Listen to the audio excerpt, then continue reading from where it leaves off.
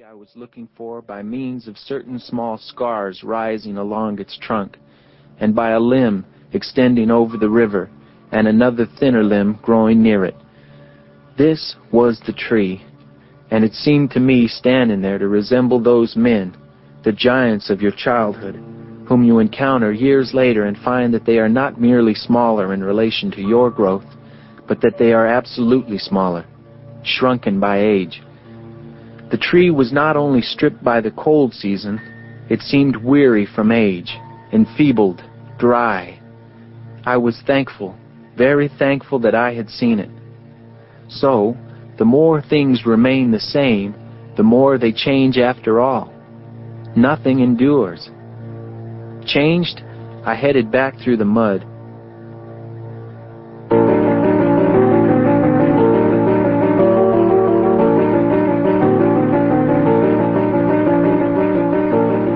The tree was tremendous, an irate, steely black steeple beside the river. I was damned if I'd climb it. No one but Phineas could think up such a crazy idea. He, of course, saw nothing the slightest bit intimidating about it. What I like best about this tree, what I like is that it's such a cinch. He opened his green eyes wider. Is that what you like best? That was my sarcastic summer, 1942. Yeah, he said. This weird New England affirmative always made me laugh, as Finney knew. So I had to laugh, which made me feel less sarcastic and less scared. There were 3 others with us. Phineas in those days almost always moved in groups the size of a hockey team, and they stood with me, looking with masked apprehension from him to the tree. Its soaring black trunk was set with rough wooden pegs leading up to a substantial limb which extended toward the water. Standing on this limb, you could, by a prodigious effort, jump far enough out into the river for safety, so we had heard. At least the 17-year-old bunch could do it, but they had a crucial year's advantage over us. No upper middler had ever tried. Naturally, Finney was going to be the first, and just as naturally he was going to inveigle others, us, into trying it with him. We were not even upper middlers exactly, for this was the summer session, just established to keep up with the pace of the war. We were in a shaky transit that summer from the groveling status of lower middlers to the near respectability of the upper middlers. The class above, seniors, draft bait, rushed ahead of us toward the war. They were caught up in accelerated courses and first aid programs and a physical hardening regimen, which included jumping from this tree. Finney began stripping down to his underpants. For such an extraordinary athlete, and even as a lower middler, Phineas had been the best athlete in the school.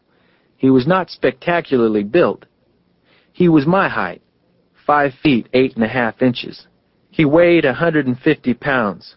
A galling 10 pounds more than I did. He began scrambling up the wooden pegs nailed to the side of the tree.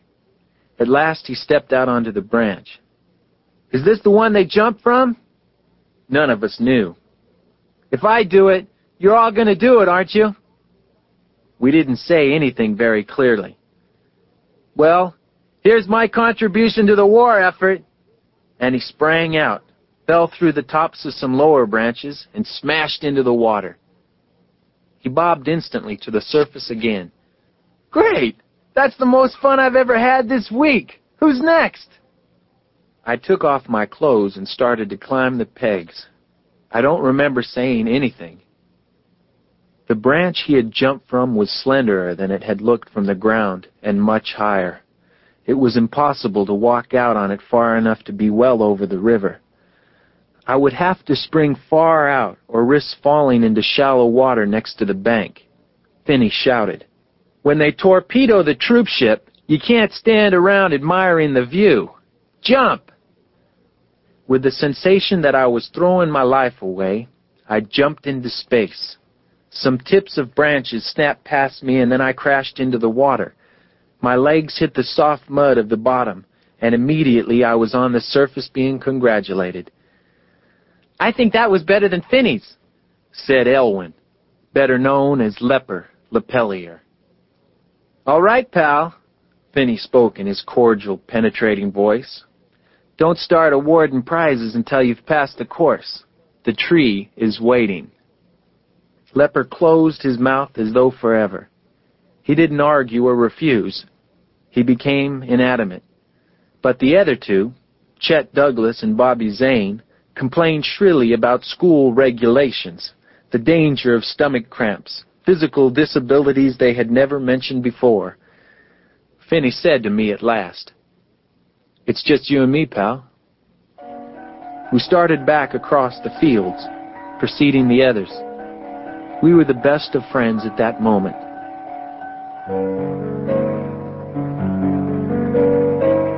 "We'd better hurry or we'll be late for dinner," I said. Finney winked at me. "Hurry?"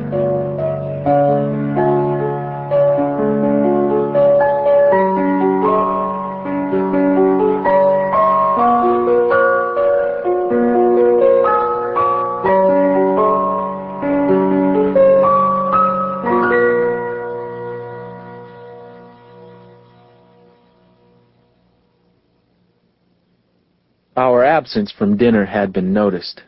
The following morning Mr. Prudhomme stopped at our door. He was broad-shouldered, grave, and he wore a gray business suit. He was a substitute for the summer. He enforced such rules as he knew. Missing dinner was one of them. "If you hadn't already missed 9 meals in the last 2 weeks, he broke in. Finney began.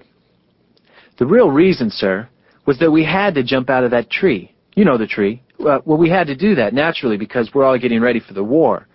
What if they lower the draft age to 17? Gene and I are both going to be 17 at the end of the summer. Lepper Lepellier is already 17, and if I'm not mistaken, he will be draftable before the end of the next academic year. But we're all right. Gene and I are perfectly all right. There isn't any question that we are conforming in every possible way to everything that's happening and everything that's going to happen." Mr. Prudhomme released his breath with a sort of amazed laugh, stared at Finney for a while, and that was all there was to it.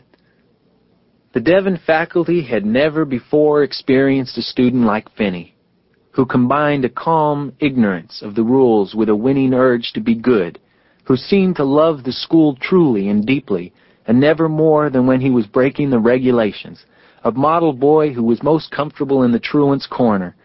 The faculty threw up its hands over Phineas, and so loosened its grip on all of us. But there was another reason. I think we reminded them of what peace was like, we boys of 16. Phineas was the essence of this careless peace. I was beginning to see that he could get away with anything.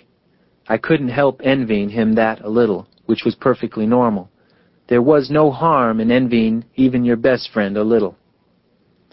He got away with everything because of the extraordinary kind of person he was.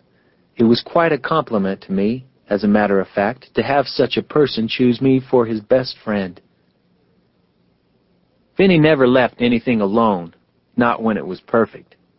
That afternoon, as we were crossing the commons, he said, "Let's go jump in the river." He forced compliance by leaning against me as we walked along, changing my direction.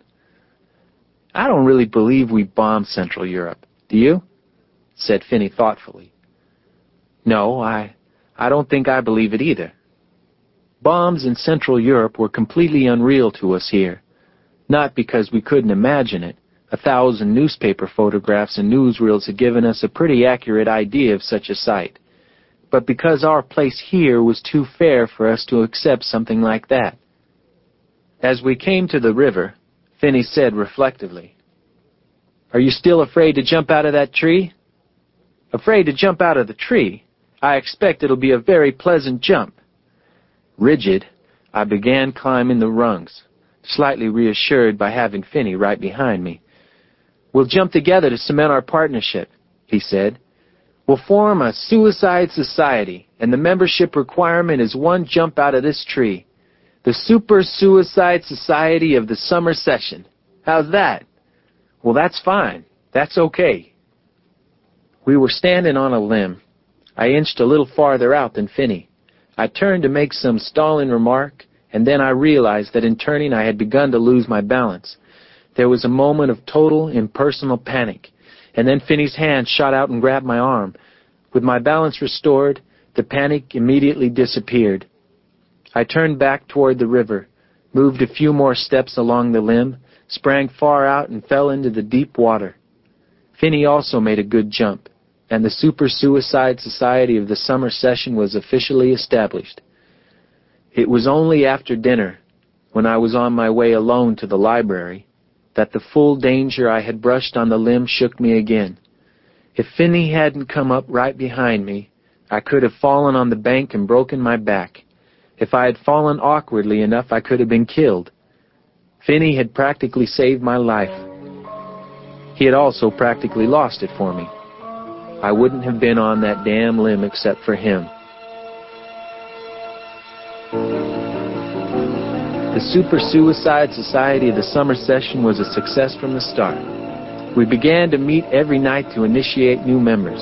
The charter members, he and I, had to open every meeting by jumping ourselves. This was the first of many rules that Finney created without notice during the summer. I hated it. I never got inured to the jumping. Every time I felt a flash of disbelief that I was doing anything so perilous. But I always jumped.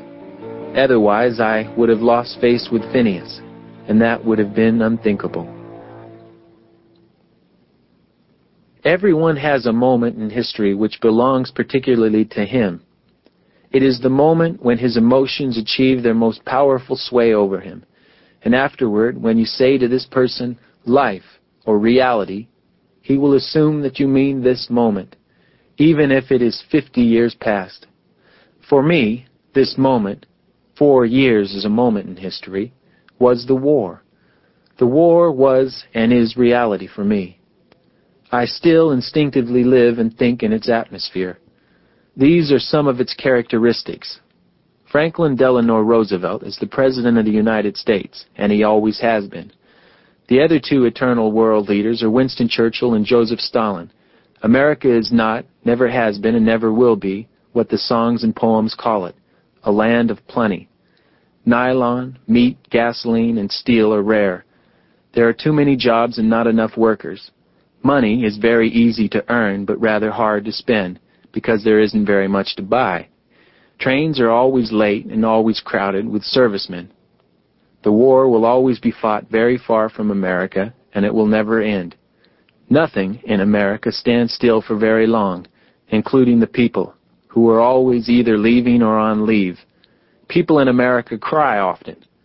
16 is the key and crucial and natural age for a human being to be, and people of all other ages are ranged in an orderly manner ahead of and behind you as a harmonious setting for the 16-year-olds of this world. When you are 16, adults are slightly impressed and almost intimidated by you. This is a puzzle, finally solved by the realization that they foresee your military future, fighting for them. You do not foresee it. To waste anything in America is immoral. String and tinfoil are treasures. Newspapers are always crowded with strange maps and names of towns, and every few months the earth seems to lurch from its path when you see something in the newspapers, such as the time Mussolini, who had almost seemed one of the eternal leaders, is photographed hanging upside down on a meat hook. Everyone listens to news broadcasts 5 or 6 times every day. All pleasurable things, all travel and sports and entertainment and good food and fine clothes are in the very shortest supply, always were and always will be. There are just tiny fragments of pleasure and luxury in the world, and there is something unpatriotic about enjoying them. All foreign lands are inaccessible except to servicemen. They are vague, distant, and sealed off as though behind a curtain of plastic. The prevailing color of life in America is a dull, dark green called olive drab. That color is always respectable and always important. Most other colors risk being unpatriotic. It is this special America which is the real America for me. In that short-lived and special country, during that summer at Devon, Finney achieved certain feats as an athlete. One day he broke the school swimming record. He and I were fooling around in the pool near a big bronze plaque marked with events for which the school kept records. Under 100 yards freestyle,